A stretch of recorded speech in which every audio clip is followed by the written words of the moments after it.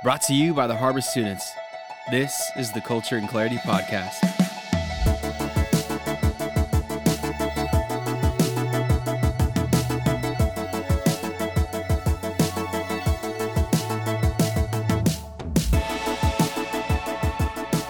Hey everyone, welcome to the Culture and Clarity Podcast. This is part 2 of our conversation about friendships. So just a forewarning, if you haven't listened to the part 1 of this podcast, go ahead and do that right now. It should be available wherever you're listening to this podcast. And so go listen to that one before you jump into this one, because this is just a continuation of our conversation about friendships. All right, you guys. So continuing our conversation, how do we handle conflict in friendships, both unhealthy and healthy? Well, I did kind of touch on this a little bit in part 1 about something kind of very practical that I do if I feel as if something is off in the friendship, or if it's taken a lot of my thinking time throughout the day, it's probably worthy that God's pressing on me to say something in this friendship or any kind of conflict situation. And Blake, you've said, like, it does matter big time if it's a non-believer or a believer. Like, all of those things definitely play into a role in how you kind of go about talking to the person. But something I do is just write it out completely on paper, where I'm looking at it and seeing, okay, could this possibly come across as if I'm attacking them? Because defensiveness and all of those things can come into play whenever you're handling any kind of hard conversation. Marriage has taught me a lot about that. But man, friendships that are truly good, God-honoring friendships, both being believers, to handle conflict properly is to first and foremost just pray. Like, pray, write it out is something I do, and then go to that person one-on-one in love. Something we've said before is to publicly praise and privately correct. So even if this is stirring in you throughout the day, not to bring hate towards this person's name and speak negatively of them, but really be able to go to them privately and just be able to talk out. Maybe even read it to them, just saying, hey, no one else knows about this. These are some things I've seen, and, I love you too much, or, hey, I realize that I did this, and I need your forgiveness. It goes both ways, but it's basically addressing whatever issue it is one-on-one. And then Matthew 18 talks about, what to take the next steps forward. If, it still is not fully resolved, then you bring somebody else who's maybe further along in their faith, a little older, who you can bring in as just like spiritual guidance to help bring some peace to this situation, I would say. Yeah, there's, like you said, Katie, there's a lot of different layers to this, and I think the best starting point is what you said, of have the conversations, they may be hard, and that's what, culture tells us, like, ooh, conflict, like, ooh, hard conversations, like, run away from that, like, get away from that. Just be like, nah, it's all good, like, everything's fine, and in reality, like, you're probably going to be dwelling on it for the next day or week or month or whatever that is, and that's typically how bitterness stores up. And so it's a good, healthy thing to have hard conversations, to deal with conflict and to deal with it well. And so there's a lot of different ways to go about that. Katie, you mentioned Matthew 18:15 through 17, and I'll just read it for you guys. This is talking more about, like, with a Christian brother or sister, like, if y'all are dealing with kind of like a sinful conflict, like, hey, Grant, I noticed you were doing this is kind of sinful, like, this is how I want to handle it with you. Like, hey, Katie, I noticed this was kind of out of step with the gospel or the word of God. Like, these are these kind of moments or whatever. And it says this: if your brother or sister sins, go and point out their fault just between the two of you. If they listen to you, you have won them over. But if they will not listen, take 1 or 2 others along, so that every matter may be established by the testimony of 2 or 3 witnesses. If they still refuse to listen, tell it to the church. And if they refuse to listen even to the church, treat them as you would a pagan or a tax collector. And so once again, like, the Bible outlines this for us. Like, this isn't stuff we just kind of made up and are like, this is good to do. Like, the Word of God has given us a great just outline for how to handle these things. So in a with a Christian brother or sister, when you're dealing with something that is a sinful struggle, like it breaks it down for us that we can bring it up just between the two of us, that we don't need to have a lot of people around. You don't need to call them out in a crowd and be like, hey, I'm sick and tired of this, and try to embarrass them, but instead bring them aside, just you two, and be like, hey, this is something I've noticed. This is what I feel like the Word of God says about it. Like, help me understand this. Like, are you struggling, or do you not understand this, or am I misunderstanding this? Like, don't go into it pridefully, have a conversation about it. Don't assume that you know everything that is going on.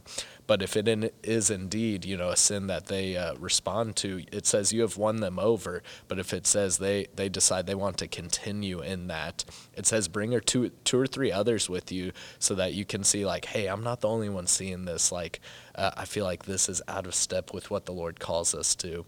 And then it says, if that still doesn't work, to bring in a church leader of some kind, to bring the church in, to give even more authority, even more kind of validation to, like, hey, let's run after the things of God together.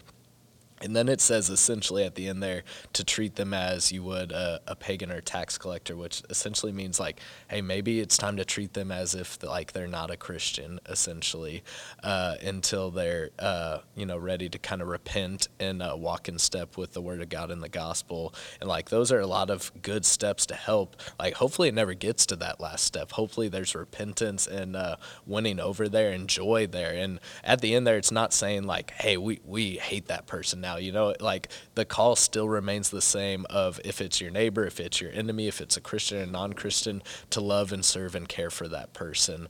But maybe they're just not responding to the call outs of biblical wisdom and the Word of God, like you would a non-Christian, So conflict with a non-Christian is very different, because obviously they're not going to respond to the value and the weight and the authority that the Word of God has, that the church has. And so that looks very differently. And so for me, I'd love to hear y'all's thoughts on this.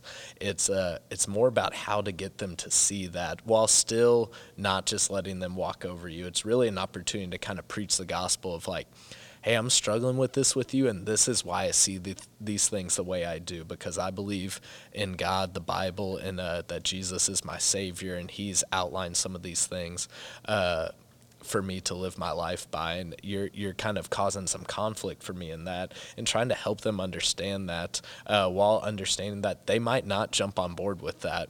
And so finding a way to find that balance, and also not letting them simply kind of walk all over you, but still loving and serving and caring for them, loving your enemies and loving your friends, whatever that looks like. But communicating your feelings, I think, is a big one of, like, hey, when you did that, it made me feel like this.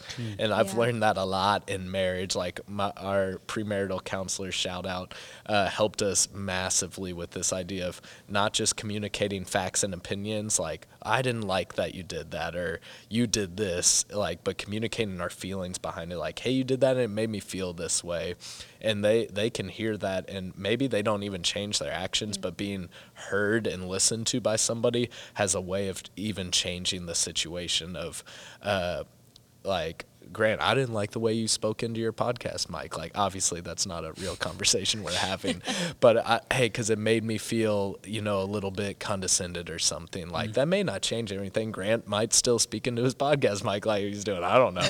But Grant has now heard me and understood me and listened to me, and we can kind of move forward in our relationship just because we communicated with each other. We communicated our feelings to each other, and now we can have a conversation about it. That Grant can come back to me and say, like, I'm so sorry. I wasn't trying to do that. I was trying to do this, but this was what I was trying to communicate. Just having really honest, open conversation, which feels really weird and wonky and like formulaic at first, but it is so helpful in relationships to communicate in that way. So, sorry, I was a little long-winded, but how to handle conflict in relationships goes to all sorts of different realms. So I'd love to hear your guys' thoughts on some of those things. I would just say, man, it's just so messy. Like, I think if we can take the pressure off of knowing, like, no one sits us down early on and says, hey, this is how you handle conflict. Mm-hmm. We need to take conflict classes in high school. I think that our world would be a lot better how to handle it. And even, like, with what you said, talking to a non-believer,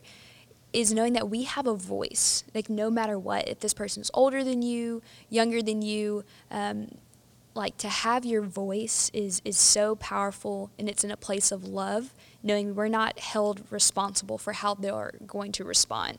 There's been many times people have approached me who have just been very loving, said, hey, this is something I've seen in your life, and it hurts, it stings a little bit, but just a few days, I circle back around with them, I'm like, you're so right. It may take some time, and if we come in a humble, loving, prayerful approach, that prepares the person to not be so defensive and to be a little more open to kind of hear what you have to say. Yeah, that's really good. And I love that you brought up communication, Blake. I think that's really the key for any kind of relationship, is just being willing to communicate and being very transparent about what's going on in your heart. And because a lot of the time, like, the person might not even realize their actions are hurting you. And so, like as you mentioned, the silly example, but the truth of, say that I am talking in the mic a certain way and that is hurting your feelings, and you've expressed that to me, then it's, my call as a believer to, okay, now how do I prayerfully respond to you with empathy and see where you're coming from? And that might cause me to realize, oh, wow, like the way that I'm doing this thing is not only hurting Blake, but might be hurting somebody else in my life that I'm not realizing it. And so just to be willing to take comments like that and to, as yourself, to also realize, okay, what are ways that I can be empathizing with other people as well? So I think communication is really key in those ways. So we've talked about in the first part of this podcast, the importance of being fully known and fully loved, right, in relationships. So, but when it comes to friendships, what are some healthy boundaries to set up with your friends, and then how do we set those up? What are y'all's thoughts? Man, I have a lot of thoughts. Boundaries, it's so simple, just not easy. Take us home, Katie. Lead us to the boundaries route. I'm constantly learning. There's a book on boundaries, which is great, and there's many different parts to that book that the author continues to write about boundaries in marriage, relationships, friendships. It's a great read. Henry Cloud is the author. It's called Boundaries, right? Like that's the title. Yeah, it's a great creative book. Boundaries is something like, man, I even look in Scripture and see the way that God is a God of order and design, and with boundaries, you can flourish in healthy relationships. Because if you don't know your own boundaries and really have those in mind for yourself, it's just a matter of time till you kind of find yourself in just unhealthy relationships. The way we say things, how we act around people, all of those things, it's good to understand what's healthy and what's not. And when somebody kind of steps across those boundaries, whatever that can look like, that's a conversation to be had. And I think it goes back to what you said, Blake, about voicing how you feel. Because no one can tell you that your emotions are wrong. Like if I say, hey, when you did this, it made me angry. That's different than saying, hey, you did this and you hurt me. No, I didn't. I didn't mean to hurt you. But rather than saying, hey, it made me feel sad. You can't tell someone their emotions are, emotions are what you feel, and they're really messengers to our soul. They're trying to tell us something. So the more we can use that vocabulary when we talk to other people, especially setting up boundaries, it's healthy for both people too, because without boundaries, you can wander just like with anything, with a fence. Like that's what separates the neighbor from the other person, just being able to have boundaries is so important. And if anybody ever figures it out, please come tell me everything about it, because boundaries are just being a student of yourself. Read a lot. Like there's so much out there. And counseling has really taught me a lot. Good, solid Christian counseling has been amazing to help me and James understand, because we love each other better when we understand each other's boundaries. No, I love what you said there, because I think it's super necessary to set up good boundaries and all of those things. And it's like, how do we do that though? And I love what you said about the feelings, and just to elaborate on that point a little bit, it made me pop into my mind that basically what you were saying was that feelings should always be validated, right? Like you can't tell me like, oh, don't feel that way, like that's stupid, like I'm already feeling that. So like, you can't do that to me. Yeah. Now, however, to be very clear, like that doesn't mean our feelings are always what's true. Like our feelings are fickle, and sometimes our feelings can lead us astray because we have maybe a misplaced identity. And so in boundaries, like if my identity is in a friendship and they're not spending enough time with me, I start to feel sad. I start to feel sad about that. And so let's say it's Grant. Like, Grant, I'm sad that you haven't been spending enough time with me. Like, Grant can validate my feelings and be like, Blake, I'm sorry that you're sad. I'm sorry that you're feeling that way. But he doesn't have to allow my feelings to be truth. He can, as a good Christian brother of mine, he can challenge my feelings, be like, hey, why are you feeling that though? Like, I get that you're feeling that, but what do you think is causing those feelings? Like, do you have a little bit too much stock in my affirmation and my approval in our friendship? And as my brother, he can help me realize that of like, wow, that is why I'm feeling that. Like, I need to find more of my affirmation and approval in the Lord, because, like, he's the only one who can fully satisfy me and fulfill me. And, like, I don't need Grant in that way, but I'm thankful that we're able to have a conversation about it, to communicate our feelings and validate those feelings, but yet still challenge and sharpen and love and serve one another in that. I think that's just a really hard balance.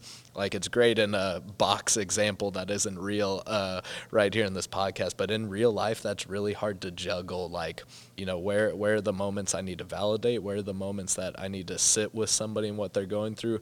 And where are the moments where I need to kind of challenge and ask questions and try to get a window into their heart of why they're feeling these things? And I think all of those things are important. And in setting up boundaries, which is what we started talking about, I think it's important to communicate, just simple boundaries. Like, for example, something I can think of is when someone starts speaking like in just a very unkind way to you.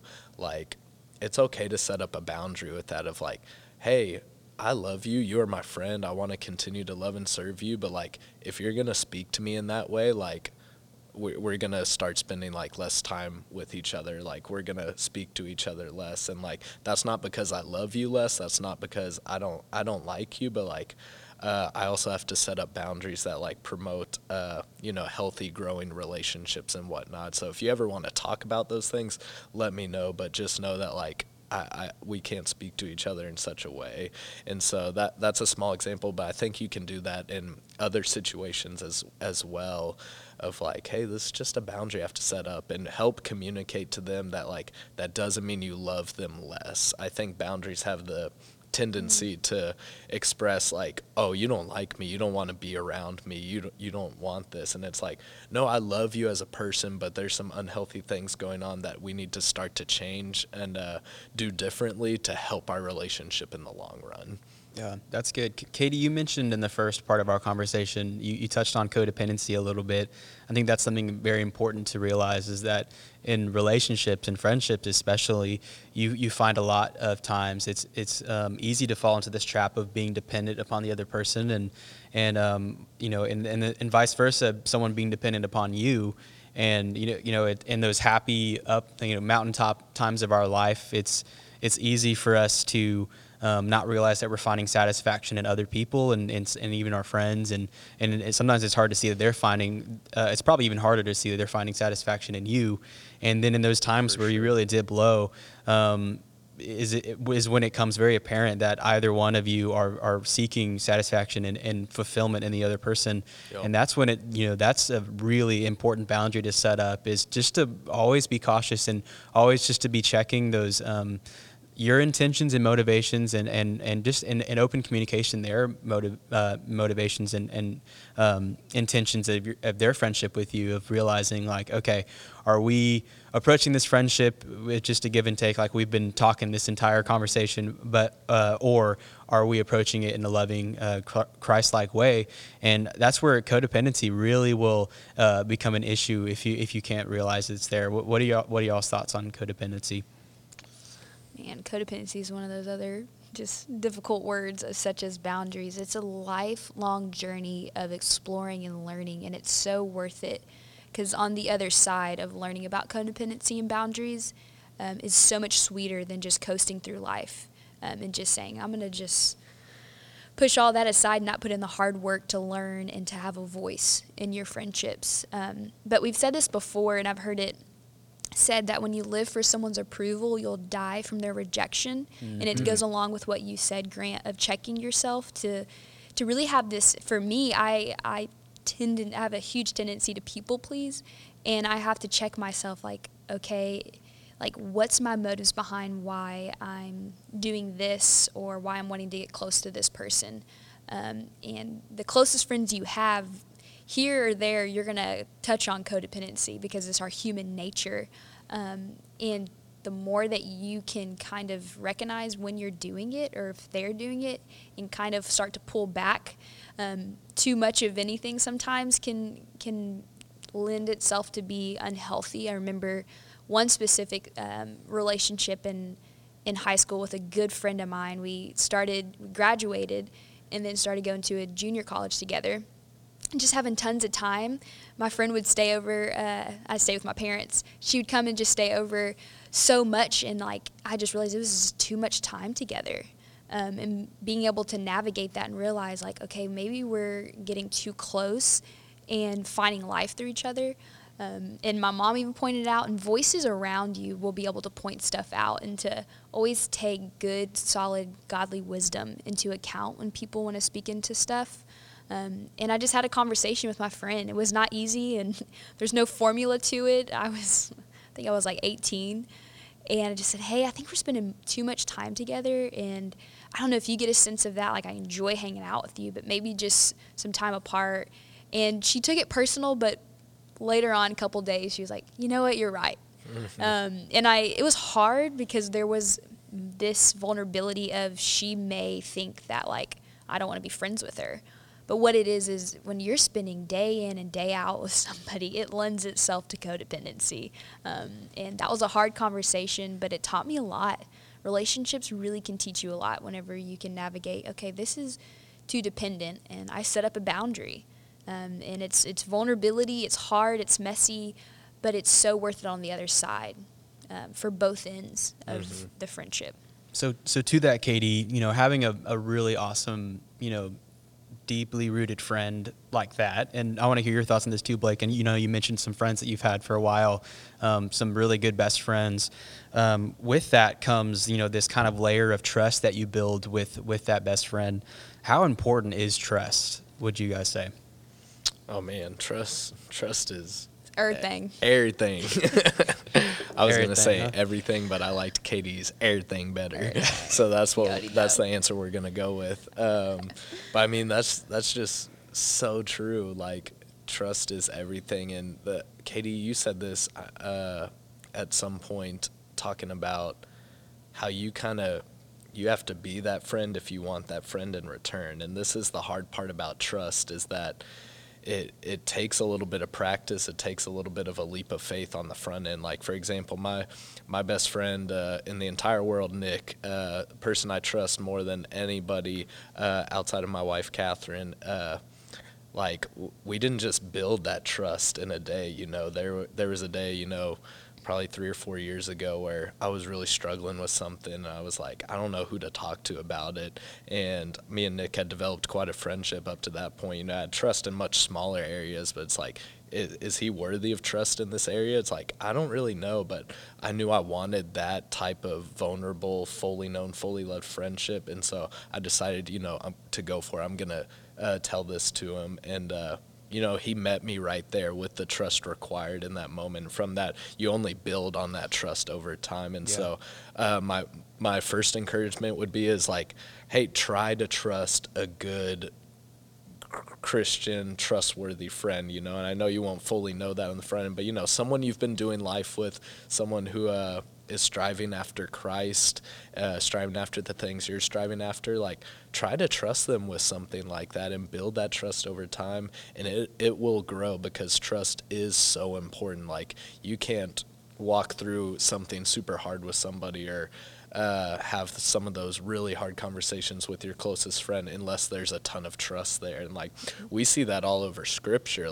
That's what Jesus points to all the time. He's like, man, if you guys trusted me, if you guys had faith in me, like y'all would follow me, y'all would do what I say. And he like builds that into the core of his relationship with his disciples. And it's just so true that we must trust those that we're that close with. And like trust with God is different than trust with our friends, obviously, because God is perfect and all-knowing and truly knows what's best for us at all times. But there's still a layer of trust with our friendships that is super important if we're going to strive after a relationship that is fully known and fully loved. I love that. The more I've grown in my relationship with the Lord, the more that word has stuck out to me and started to really mean a lot, just the weightiness. And it's rare to find people who you can trust. And another way to say it is just safe people. The more that I've gotten just healthier emotionally, spiritually, and physically, the more I've realized a lot of my life has been just to promote, like, every day is good. Like, I don't have a bad day. And that's exhausting, and I had a tendency to attract those type of people too, and there's no depth to those friendships. And now I'm not as likely to trust people who come across as if they'd never have a bad day. And that just says more about me, and it's just what God's revealed to me. Like, I trust people who know pain. That's just speaking from my own experience. Like, they're safe for me. I can share this. This isn't going to make them run for the hills. They're going to sit with me in it. And it's not until these past 3 years, really, I've learned what safe people are. And that's not everyone, and it takes time. Trust is earned. Respect is something you give to everybody because everyone's made in the image of God. But trust is not something you don't just go overshare with the person at Walmart, like it takes time, and I think that's good and that's healthy. And it goes both ways with it too. Like if your friendships are only like you sharing, it's hard to trust that also like there'll be transparent. There's different levels to friendships and stuff, mentors and friends, and all of those different things play into different roles. But finding a few friends that you can trust is very rare, and it's something you shouldn't force.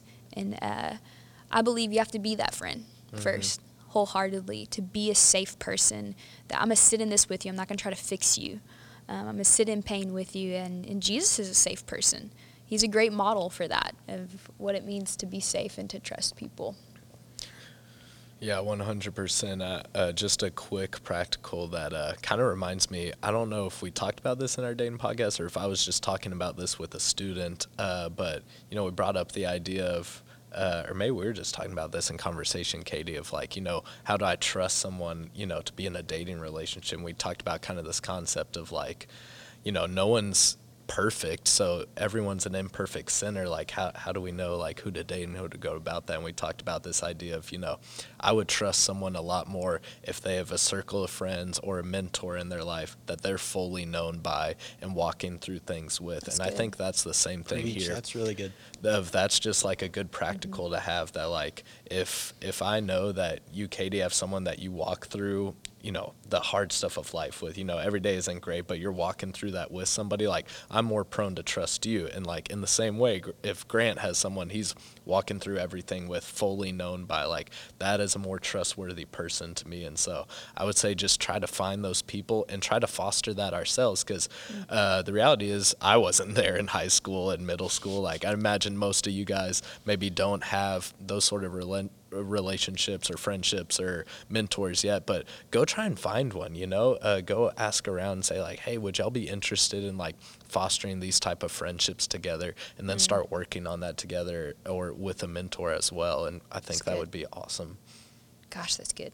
Yeah, that's really good. That's one thing to carry, that's going to be really important, Blake, for those in friendships now, but eventually, walking into marriage, the importance of knowing that the person you're, in a relationship with, then engaged to, then married, like has someone that they, for me, if I knew, my wife, Ashley, and since I knew that going through our relationship engagement, she had people to talk to. She wasn't only relying on me to talk to her issues and what she was going through. Like that just made me there's a lot more peace that comes with that, and that relationship of knowing, okay, I'm not being the person, like we talked about codependency. I'm not being the one person that's satisfying her, but it's she has these people in her life. So, and that's a conversation for dating, but ultimately, it's important to know for friendships, like once you kind of build that mentality of realizing, okay, I need to find people who are being open and transparent with other people to trust and to be transparent with, like that will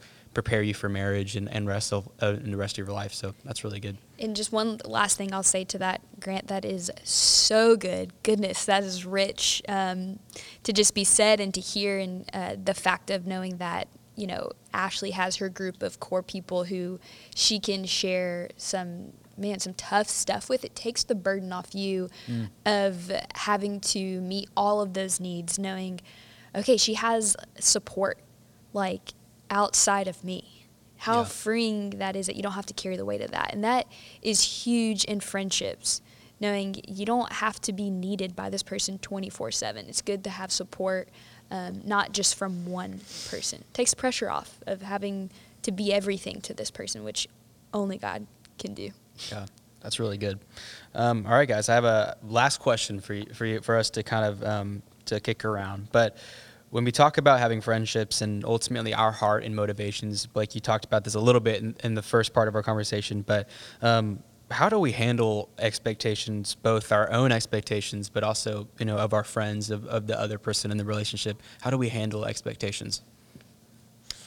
Man, expectations are just, I learned this in a lot of premarital marriage counseling, but pretty much most conflicts and, most relationships, the breakdown is either expectations or communication, and they really go hand in hand. And so it's obviously a little bit different in friendships, but I think the concepts are still very valuable and very healthy of First, Grant, you've been mentioning a lot this podcast of just kind of like self-checking yourself, of kind of working through your motivations and work through like your expectations of like, what am I expecting from this friend? Like what, not so much like what am I trying to get out of them, but what do I expect from them? Like, is it healthy? Is it unhealthy?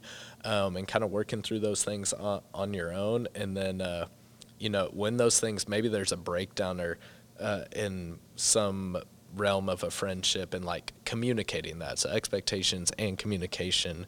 So if a friend bails on you for plans y'all had and you're a little hurt by it and you're like, wow, I expected you to follow through on that, like communicate that expectation to them. And like that may feel a little weird and wonky because that's not how everyone does it, but I think it's super healthy and helpful to be like, hey, that kind of hurt my feelings, like I expected you to follow through on our plans, and like it's all good, like there's forgiveness there, we can walk through this together, but just communicating that and having your friend maybe apologize or maybe say, hey, I'm so sorry, like this is what was going on, like that opens up all sorts of interesting possibilities for good healthy friendship conversations to have, rather than just letting bitterness store up in that. That's good. I like that example too of you have this expectation for a friend to follow through, which is a healthy expectation. Yep. Like expectations are not bad, but they become unhealthy when they're just truly expectations that are not built around what God designs for a friendship. Like expectations for people to respect you and to not tear you down, like to voice those things. It kind of even plays into boundaries. But expectations are good and healthy, but whenever they're unrealistic, that's whenever it can start to really let you down. Whenever you have expectations so high for people to meet that, once again, only God can. Because I've heard a lot of people say before, I hold high expectations for people to just respect me. That's great. But they're humans. Like people are going to fail us. So when we raise the bar so high that no one can meet, especially in marriage, but I know we're talking about friendships, but I keep thinking of marriage because that's obviously such a close friendship. No human on the planet can meet those standards. Yeah.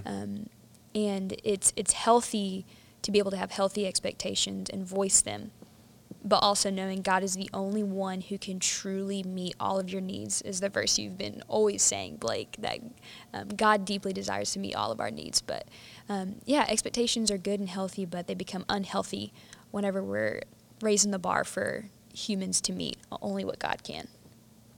Yeah, that's awesome, Katie. Well, thank you both for joining me in this conversation. I know there's a lot to cover about friendships, and I'm really glad of what we were able to churn up. This is awesome. A couple of key takeaways, students. One kind of mainly being that, friendships are really good and they can be really healthy, and the reality is that no human, as Katie just mentioned, can fully satisfy you, right? You can only be fully satisfied in Christ. So you need to check your motivations. This is Blake's famous quote, check yourself before you wreck yourself. Made it up myself. Love it. Of just realizing, you need to have that daily, why am I having this friendship? Is this for this reason or this reason? And just realize that it's fruitful and it's designed for good, but ultimately find that true identity and that full satisfaction in the Lord. Yeah, what's up? I was just going to say, one more verse, to kind of leave you guys with. We've talked about a ton of things in friendship, but, if you want to be a good friend, look to Jesus' example. He is the ultimate friend. And we see this in John 15:13, that greater love has no one than this, that he laid down his life for his friends. And Grant, you were just talking about this and bouncing off of Katie talking about this, that, no human can be a perfect friend. And so, we can't perfectly be the friend that Jesus is, but we can start to follow his example and walk after that, because he truly is the perfect friend. And it says that he shows that how he lays down his life for us as his friends, and really for all people as his friend, because we were all sinners and separated from him, and yet he still died for us and brought us into that friendship and relationship with him. So just wanted to throw that out there before we dip on out of here. Thanks. That's rich, man. And lastly, prayer is powerful. Don't forget that. And especially in conflict and times where your heart is causing you, or even somebody else's heart is negatively affecting your relationship, prayer is powerful. So always keep the Lord very, very close and in the middle of those relationships. But awesome. Thank you, guys. And thank you for listening. We hope to catch you next time. My name is Grant Leslie. I'm Katie Johnson. And I'm Blake Brinkman. And this has been the Culture and Clarity Podcast. See y'all next time.